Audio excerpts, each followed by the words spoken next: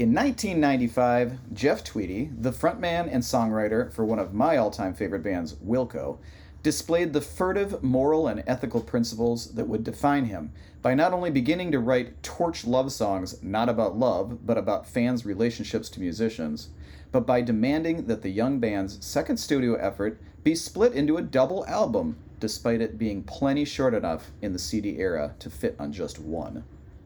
The sticker price for a double album at the time was $30, so he also demanded that Reprise Records sell it for the single album price of $17.98 to appease all those fans that they didn't really have yet after a disappointing first album.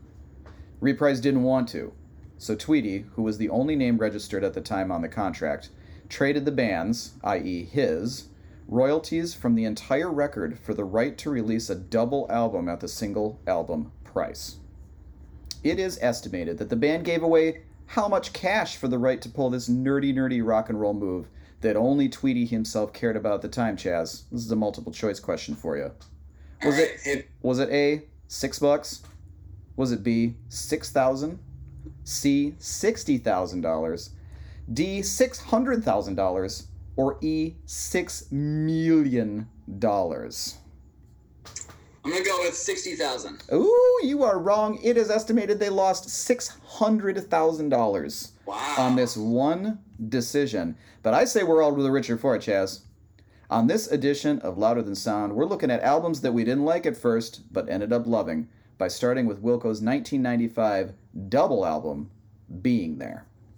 Welcome to everyone's favorite show, Louder Than Sound. Our first and only question for the contestants is... What's louder than sound? Theoretical noise particulates from the 15th dimension? What's louder than sound? Nothing, Alex, because of course this is a theoretical question. What's louder than sound? Well, it is two brothers who have mostly similar, but sometimes dissimilar taste in music, asking each other to listen to and absorb some of their favorite music albums based on idiosyncratic themes that they likewise force each other to consider? That's louder than sound.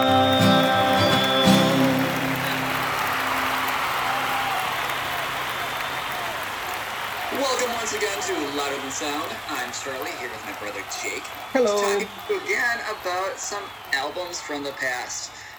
Back from a fresh vacay here, Jake. Month Oh, long, yeah. Louder Than Sweet, Sound. Man. Feeling breezy and rested, perhaps. Yeah. And ready to talk about these albums. So our theme's starting up a new theme again. And our theme is, I call it late bloomers. Albums that you didn't love right away. And so maybe you full-blown hated them right away. Or maybe you just kind of like went, it's all right. But then later on, for some unknown reason, or maybe known reason, hard to say, it suddenly came back to it and went, whoa, this is amazing. This what was I is thinking all that something. time? I don't know. So I'll be sharing mine next time, which we'll announce that at the very end of the show. But I wanted to share just a couple. I didn't have a lot of these that came up immediately. There's some of them that were more slower growers, but I was trying to think of ones I really didn't care for. Or just were kind of blah. Mm-hmm. The two that popped into my brain immediately were, ironically, a different Wilco album, Yankee Hotel Foxtrot, Right. and Radiohead's Kid A, which are both gigantic albums of they both 2001, or I think Yankee Hotel Foxtrot's 2001. They're both right in that time period, though. And I remember, Kid A in particular, I remember just hating that album at first. Mm-hmm. And I think it was right where I was at, because I'd only discovered OK Computer because of all the press they were getting for Kid A coming out soon. Because I was in high school, it was okay. What did you okay. know? Nothing. Computer. You didn't know And then I anything. was totally in love with OK Computer, and I hadn't, written that whole thing out before I got Kid A, and then went, what is this noise? But then I came back to it later and absolutely love it. Yeah. Yankee Hotel Foxtrot, I don't know what I didn't like about it. It was hard to say, but at some point it just, Well, in that case, I didn't, and I was a huge Wilco fan, as we'll get into, by the time that came out. But I didn't like it as much as I would end up liking it. I definitely liked it at first, but I got I got way into it in a way that I didn't right at first. Kid A, I loved right away for whatever reason. And Yankee Hotel Foxtrot, I already had a Wilco album. I already had Being There, actually, which we'll talk about that a little bit later. We might. We might, I guess. But something about it just it bothered me, but I gave it another listen, and then at some point it became like an earworm, annoyingly an earworm, different parts of it. And then at some point it blasted open into this amazing album that I completely love to this day. So Okay. there's just two examples right there. But Jake, let's talk about an album we already talked about, Wilco's Being There. Yeah. So this is like, this is kind of a double theme for me, because besides being an album that I didn't care for at first, and I gave multiple tries, I didn't like it. It just did not catch with me. But then I became obsessed with it. I became like one of those albums. We'll talk about it a little bit later. I could not stop listening to it. I listened to it end on end. I knew which songs to skip based on the track order, all that stuff. So I don't really know how to explain my love of this album succinctly. So I thought that you and I would explain, because this is a story that involves both of us. I know, I get it in here. What? So I'm interested to hear, like what you remember about the genesis of this. I do. I have notes about it later, but I will share it now. Why don't you share it now? That's what we're doing. I will. All right. This is our personal journey with this album. Right. Because Wilco, was your like number one band. And I got to them first. And the irony of this was that at the same time period that Wilco was your favorite, Flaming Lips were my favorite, which I got from you. So we got them from each other. That's right. And then the Flaming Lips is a good story at some point too, but we'll save that for another time. Sure. So I think I first learned about Wilco after the release of Summer Teeth. Mm-hmm. Their follow-up to this, which is it came out in 1999. Yeah. And it was probably somewhere in that press summer, because I was definitely in high school and you were definitely in college. Like we weren't. For sure. 99, 2000 would be about that zone where you were in college and I was still in high school. And so I downloaded a couple tracks off of Napster after reading about them, probably in like Spin Magazine or something. Oh man, I'm turning you in, bro. Turning you in. Spin Magazine and Napster, right there. Original Napster. And I liked the songs. I thought, hey, I'm going to go buy it. And so I went out to, I don't know, we didn't have good places to buy music. I bought most of my music at the time at Best Buy. So correct. There you go, right there. But that wasn't as bad as you think it was. Oh, no, it wasn't at the time. It had stuff.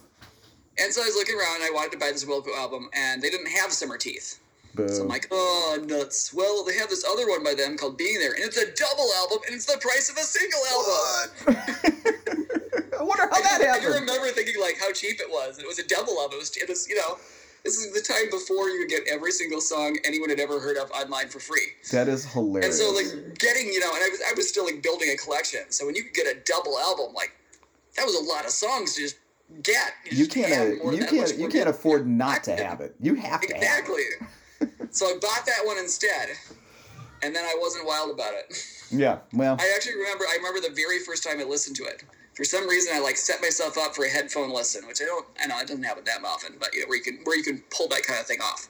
But I did. I loved the first song and then hated the second song, because the first song is not country and the second song is country.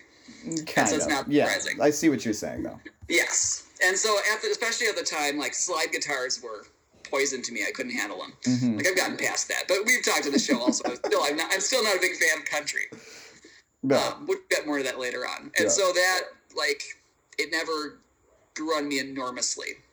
Like, it sat in my collection. I never got rid of it. So there must have been enough in it that I liked. Okay. Because there's some songs I really like at it. Sure. And so that's what I remember at Wilco. And I don't know how I got it back to you, but somehow I shared it with you. I don't remember how that all went. So what I remember is that you back in the day we used to the way that we shared music with each other was we would buy a CD and then we would listen to it and then we would burn it onto a CDR, a blank CDR. Mm-hmm. And that's how you were like, "Hey, buddy, let me show you this. Let me show you this music," and you'd give this and so you and I would give each other, especially back then, we'd give each other quite a bit of music to listen to. And so you gave me this, and I can picture the CDR and your writing on it, Wilco Being There. It's a double album, obviously. We've gone over that many times now. It would have fit on a single album, which is hilarious. So you gave it to me, and you're right, I'm sure this had to have been freshman year of college, my freshman year of college, like right. 99, 2000, somewhere around there. And I had heard of Wilco. I liked Summer Teeth quite a bit, but Summer Teeth is a huge departure from Being There. And so for whatever reason, when I put Being There on, it just did not click with me. And I kept putting on the first disc because I thought, I'm going to, if I'm going to like this, I got to like it right from the start. And for whatever reason, the first track is Misunderstood, which is an awesome song. It didn't click with me. I don't know why. I don't know why. Because it had all the stuff I was looking for. You know, it was like kind of atonal and, you know, kind of this junk rock song, you know, really emotional and like late night and sad bastard stuff, which I was, you know, very much into at the time. And then for some reason, I remember I was driving on like Highway 10 through Wisconsin. I think I was going to visit my buddy Colin in Appleton, maybe to pick him up for school or something that year, sophomore year maybe. I was like, you know what? I'm trying this one more time, but I'm putting in the second album first. Oh, man. And what I discovered messing things up was that Sunken Treasure is the greatest song ever written, which was the first song on the second disc. And I was... literally from that moment, I was off. I became absolutely obsessed with the album. I think it holds the record for the most copies of any single album that I own, because I had your CDR version, which I actually listened to for a long time before I bought the album version. Because again, not made of money. You know, even $15 back then, $16, whatever you paid for. Even for a double album. Even for a double album, you know, you got to watch out for that. And then I got the album proper, you know, and then for some reason I bought a vinyl version, a double vinyl version, when I didn't have a record player, and I was working on the farm in like 2003. So you had no money. Yeah, I went to a record store, and instead of getting something that I didn't have, I was like, and that you could listen to. Yeah, exactly. You got something you did have and you can't listen to. Correct. So that was I don't know what I was thinking, but cool. I got the vinyl version of Being There because I loved it so much. And then I ended up getting the deluxe version that came out just a couple years ago. Oh, yeah. 2 years ago, which is awesome. It's got all the songs that aren't on it. So, yeah, I have like 4 or 5 copies of it just hanging around here. I can't afford to get rid of any of them, of course. You should get some more. I love them all. I love them all so much. I tried to get one of them to my daughter. CD and vinyl. Do you have the deluxe version on both CD and vinyl? No. Now you're talking crazy talk. And I'll just say that Wilco has, as a band, has endured for me. I don't have like white hot love for their new albums anymore, but I used to get them on the day they came out, especially the ones following my obsession with Being There. So Yankee Hotel Foxtrot, A Ghost Is Born. I even got Sky Blue Sky, I think, the day it came out, even though, you know. I think I did too. And then that was a tough hang at the time. For our series on bands that we don't like anymore. That we still like. But only Sky for you. Sky was one of those red hot, like, holy crap, I'm done. That's it. I'm out, Wilco. Sorry. I loved you, and now I don't anymore. Yeah. Well, their self-titled one, their next one was a self-titled one, and that one was even worse. That was horrible. I didn't. Yeah, but then they came back for me. Follow into that. They came back for me. Now I've had like 6 of their albums since then, and I enjoy them all. Okay. Except coincidentally for their last one, wasn't very good. Anyway, or wasn't very engaging. Just a roller coaster of emotion. You know, Sky Blue Sky was like, it sounds funny now, but that was like a deal breaker for Wilco fans. Mm-hmm. People were like, no! We were after totally all the out. Weirdness of the last two. Yeah. Come on with this like just bland dad rock. Yep. Yeah. Talking about doing your laundry, you know, that kind of stuff. But the sort of problematic issue with that was that when he was making these naughty, you know, masterpieces, especially A Ghost Is Born, he thought he was going to die from a painkiller addiction. He was miserable. I know. He was. So then he gets happy and makes bland, awful music. Yeah, but not. I'd rather he was happy, I guess. But you know, I just don't want to listen to him being happy. That's fine. You should give one of his. I'll make you listen to one of his. I want to talk to him when he's depressed. I have Star Wars because it came out free digitally. Star Wars is good. I like Star Wars. Yeah, I like that one. Yeah. And I like Wilco Schmilko too, the one that follows that one. Let's just talk a little bit about when this album came out. So the Wilco timeline at the time was that Jeff Tweedy was in a band called Uncle Tupelo with Jay Farrar. They were the two kind of main guys. It was mostly Jay Farrar who went on to form Sunvolt. Mm-hmm. And so they broke up acrimoniously. They had started this kind of no depression alt country genre. They basically invented a genre of music. Instead of unwittingly, they weren't trying to. They were just playing music that they liked to play, but it happened to be like old-timey music. And even though their later albums sounded like rock albums, they still kind of got saddled with this alt country bag. And so they split up acrimoniously. Jay Farrar goes off and he does Sunvolt, and they're an immediate hit. They have a top 10 hit with a song I think that was called Drown or something. and they were on they were on Top 40 radio at the time because it was the big alternative boom.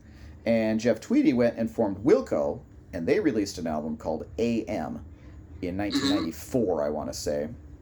And nobody cared. And nobody cared. And it's not very good. It's probably good. It's kind of a weak, watered down effort. It sounds a lot like Paul Westerberg, like a full band version of Paul Westerberg. It was like a more cute songwriting.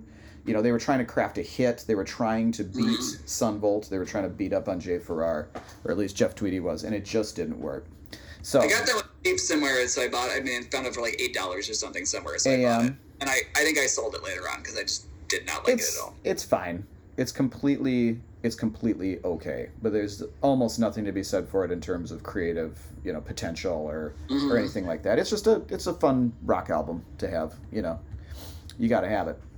And so they I got rid of it. They went into, and I'll talk about this later, but they went into their second album, with less worries and less cares about crafting a hit, and that's how Being There was born. It was more of a, it was more of a presence on radio. They had their first sort of quasi hit. I think it was Out of Sight, Out of Mind, or Out of Mind, Out of Sight. One of those was a bit of a hit. But he traded his old rivalry with Jay Farrar for a brand new one with another man named Jay, and that's Jay Bennett, who was the multi-instrumentalist. You can just watch the Wilco documentary, I Am Trying to Break Your Heart, which is about the making of Yankee Hotel Foxtrot. Yeah, I love that movie. Interesting. And Jay Bennett tragically overdosed and passed away in, I think, 2003, 2004, something like that. Yeah, it wasn't long after Yankee Hotel Foxtrot. But they were all good right now. Like, all the pieces were in place. Jeff Tweedy is clearly the leader of the band. Jay Bennett is clearly just one of the members of the band. He's not trying to write songs or horn in or take over tracks or do any of that stuff yet. So they came out. That was Summer Teeth, wasn't it? When he tried to do that? He got a couple. He sang on a couple tracks on Summer Teeth, right? Yeah, he actually has one of his songs on Summer Teeth. I can't remember what that's called. But then the trouble really started with Yankee Hotel Foxtrot. Even though that's a brilliant album, and it's brilliant partly because he's on it, for sure. So I'm going to ask you, Chaz, to talk about Wilco's Being There. It's funny because you introduced this to me way back in the day. This was like 20 plus years ago. We're talking a while ago. And I know that you have loved Wilco, and you fell out irrecoverably with them. And you're kind of more of a Yankee Hotel Foxtrot or Ghost is Born man yourself. Not that there's any shame in that. So there's no shame in that. I guess during my white hot passion for Being There, I lost the plot on what you actually thought of it then and what you think of it now. We haven't talked about this album together for a while. I imagine you gravitate more towards the atonal bangers and less toward the sad bastard songs, and there's probably just a few more of the sad ones on here than the bangers, although I don't think that's true, actually, now that I think about it.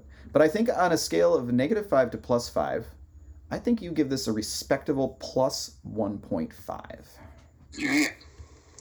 So, I mean, I gave you some of my impressions at first. I did not like this album at first. I wanted to. I liked the first song, Misunderstood, and then just lost the plot with Far, Far Away because it was too country for me, especially at the time. That hurts my feelings. Well, hey, Jake, truth hurts, okay? Oh, man. So listening to it again, I did a long sad walk and listened to the entire thing in one listen on a walk. Wow, double. Both discs. I was only intending to do one, and then I just wanted to keep walking, so I kept going and listened to the other one too. You ended up in Wisconsin on accident. I wish.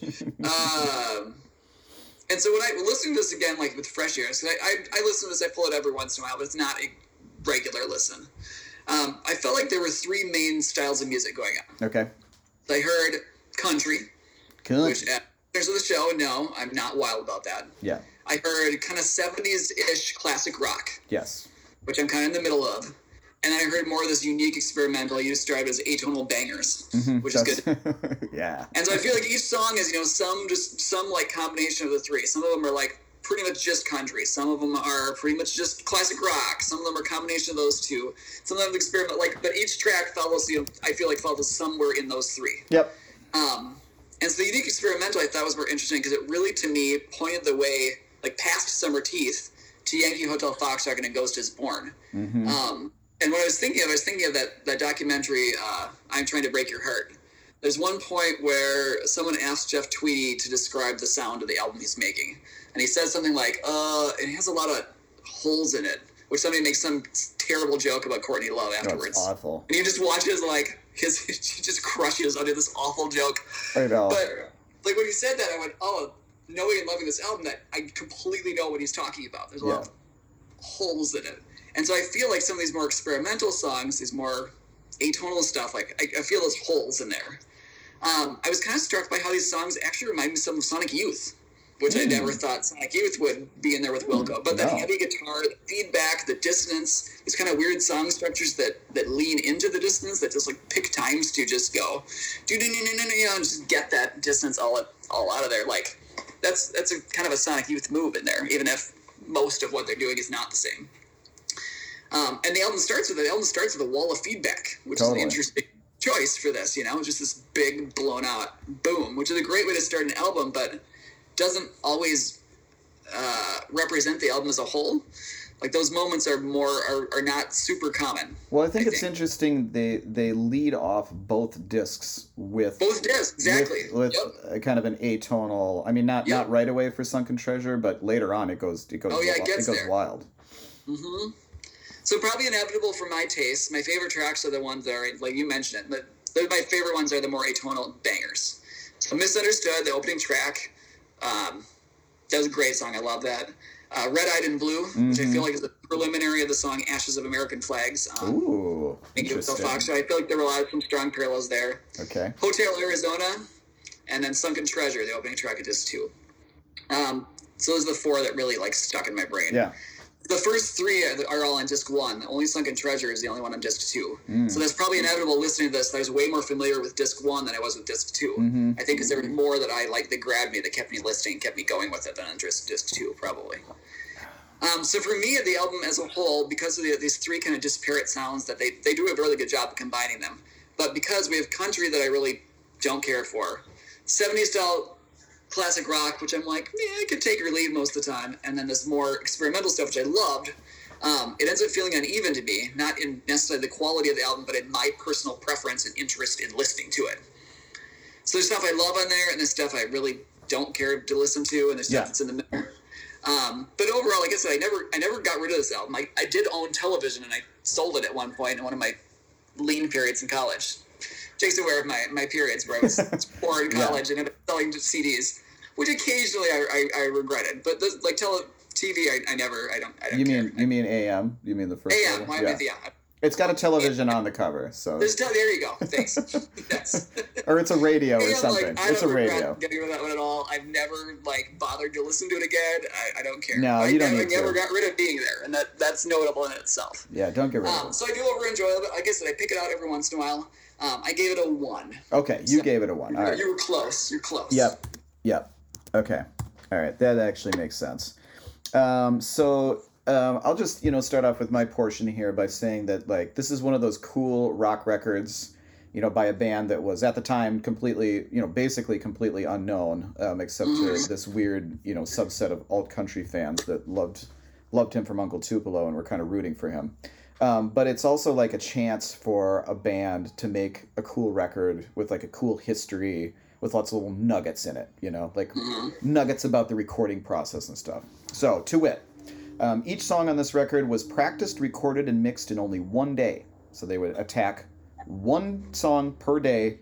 Okay. Tweedy would come into the studio and they'd all be there and he'd say, "This is the song of the day." And then they would learn it, practice it, record it, and mix it all in one day. That's really interesting. Yeah. It originally had 30 songs, which would have made it an actual whopper of a double album. That probably would have put it in the... What is it, 19 tracks, I think? It's 19, yeah. And it's not that long. These are... No. There's a couple songs that stretch out a little bit, but you said it would fit on one CD. It's got to be close. I think it does fit, but I might be wrong. It might, but it's got to be a 75 or 78-minute long one or something. Yeah, it's something like that. It's close. It's a decent double album. It's a true double album, I think. They didn't care, or at least they purported not to care, if they were recording hits or singles or anything at all. They were just do the songs that he brought in. They weren't like, wow, this is the jam, you know, this is the lead single or whatever. So the aforementioned double album preference, which I think is a pretty interesting and cool story, and it's really interesting that when you went to buy it, you noticed that. At the time, that was a huge difference. You know, they were trying to sell single CDs at Virgin Records or whatever for $18, which is just preposterous. Which is $27 at Sam Goody. Yeah, $27. I don't know how Sam Goody ever stayed in business ever. I mean, it was just... We have 5 different albums. All of them are $27 each. People were stupid. And you don't like any of them. People were stupid for CDs back then. That's a whole thing. That's a whole thing. So many of the songs on Being There concern the, quote, tortured artist, or about being in an unsuccessful band, or about life on the road. And even more than that, there's more than a few first-person narratives of being a fan of tortured artists and treasured bands. So he kind of did this thing where some of it sounds like a love song, you know, like I guess the original version of this would be Bob Dylan's Positively 4th Street, where he's, you know, you got a lot of nerve to say you are my friend, and all this stuff. And you think like, well, this is about a girl. This is about somebody that he broke up with, and he's being a snot to her.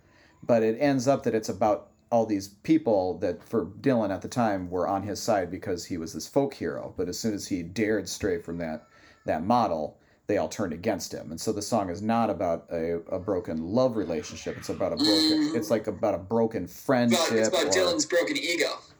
No, his ego was very much intact. It was about, because otherwise you wouldn't write a song attacking all the people. Yeah, okay, fair enough. Okay. Back. Anyway, so, you know, and I think this is an interesting part about this, about Being There, because sometimes you don't know whether he's talking about a fan's relationship to a musician, or if it's just a straight up love song, or what. Mm-hmm. And it starts to color your listening experience and your understanding of some of the songs that you just thought were like, yeah, this is about him and his. And he had just gotten married, and he wasn't shy about writing songs about you know, how challenging marriage can be, and he had just had his first kid and all that stuff. And I think I've said on this podcast before that I'm not exactly, you know, I don't love records like when the Kinks do it about your record label or whatever. And some of this stuff wears on me. Like some of the songs wear on me a little bit. I'll get to that when I talk about my least favorite tracks on it. Another cool nugget is that on a couple of the songs, including Misunderstood, which sounds like that might be your favorite one. It's right up there. The band practiced the song in kind of a circle, and then they would pass their instrument to the left, whatever that instrument was, and they would switch it up. So on the version on the album of Misunderstood, Ken Coomer, who is normally the drummer, he's the one playing the acoustic guitar. So that just happened to be, that was the best version, they thought, of the song, was whatever configuration that was of them playing their instruments that weren't their normal instruments. Kind of like an experimental, like Brian Eno style move. He did stuff like that. Yeah, kind of like that. They were really trying to shake it up. They were trying to not be like a normal band. They were trying to create something that was different. And you know, along those lines, the idea, this is almost like a little less weird, certainly, but like a little bit kind of like a Beatles White Album experience, because some of the songs are what you would expect from Wilco at the time, kind of alt country, you know, that pedal steel guitar and stuff like that. Yep. And others that just display a range of influences that no way would you have guessed from their first record, or you know, what they would kind of come up with. Some of that 70s stuff you're talking about sounds a lot like the Rolling Stones, you know, from the early 70s. So I think you got that right. But the truth is that Jeff Tweedy was in punk bands when he was a teenager. Okay.